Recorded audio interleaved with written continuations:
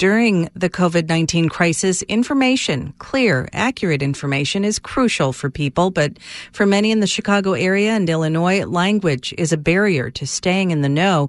WBEZ's Esther Yoon-Ji Kang reports. Grace Padao has been making lots of calls to her fellow Filipino Chicagoans recently. The 63-year-old former domestic worker is a volunteer with the Filipino immigrant rights group AFIRE, and she's been calling to check on folks during this COVID-19 crisis. Saying hi is so very big deal with them. We inform them some of the resources that we know also from AFIRE. When Padao makes these calls, they're rarely in English. Mostly Filipinos are immigrants coming here, and they talk in our own dialect like Tagalog and Bisaya. The residents Padao and her group are trying to reach are part of the 1 million-plus people in Illinois who are considered limited English proficient. That means they speak English less than very well. For them, during this COVID-19 crisis, it's been hard to stay on top of all the health guidelines and relief efforts from the government. The city and state do include generic translation tools on their websites, but virtually all the televised briefings and announcements are in English.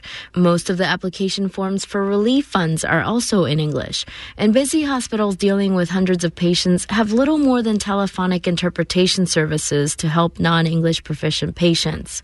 Here's Grace Pai. She leads language access efforts at Asian Americans Advancing Justice, Chicago.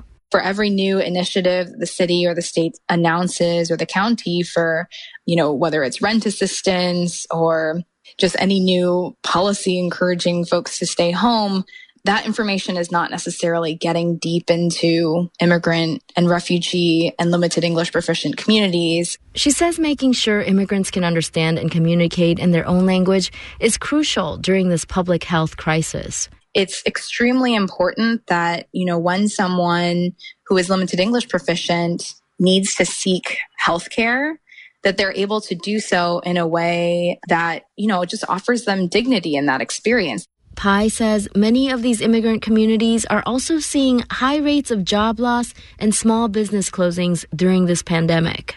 And because of the language barriers, when it comes to helping these folks apply for emergency funds or public benefits, it's the ethnic social service agencies that are picking up the slack.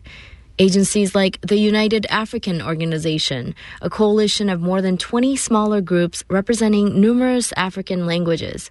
Here's the group's programs director, Fasika Alem. Trying to make sure that we cover enough of those, at least the widely spoken languages, has always been a challenge.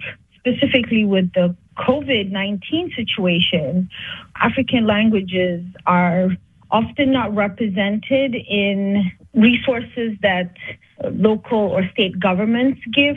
In particular, Alim has been hearing a lot from the African hair braiding businesses throughout Chicago. People are confused. Even though they understand our resources available, they're not sure they're eligible. They don't understand the details of whatever the relief program is. And I'm sure there are people that have no idea what resources are out there. Grace Pai with Asian Americans Advancing Justice Chicago says the language access problems during this crisis trace back to years of inaction on this issue by the government.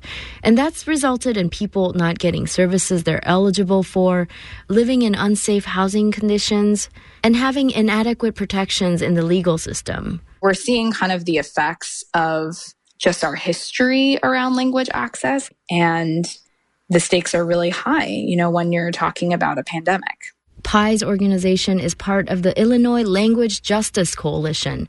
The group is calling for a task force on language access and also a comprehensive bill that ensures all state agencies have plans and funds to address this problem.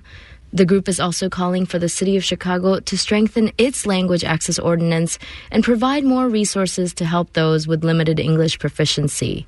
Esther Yoon-Ji Kang, WBEZ News.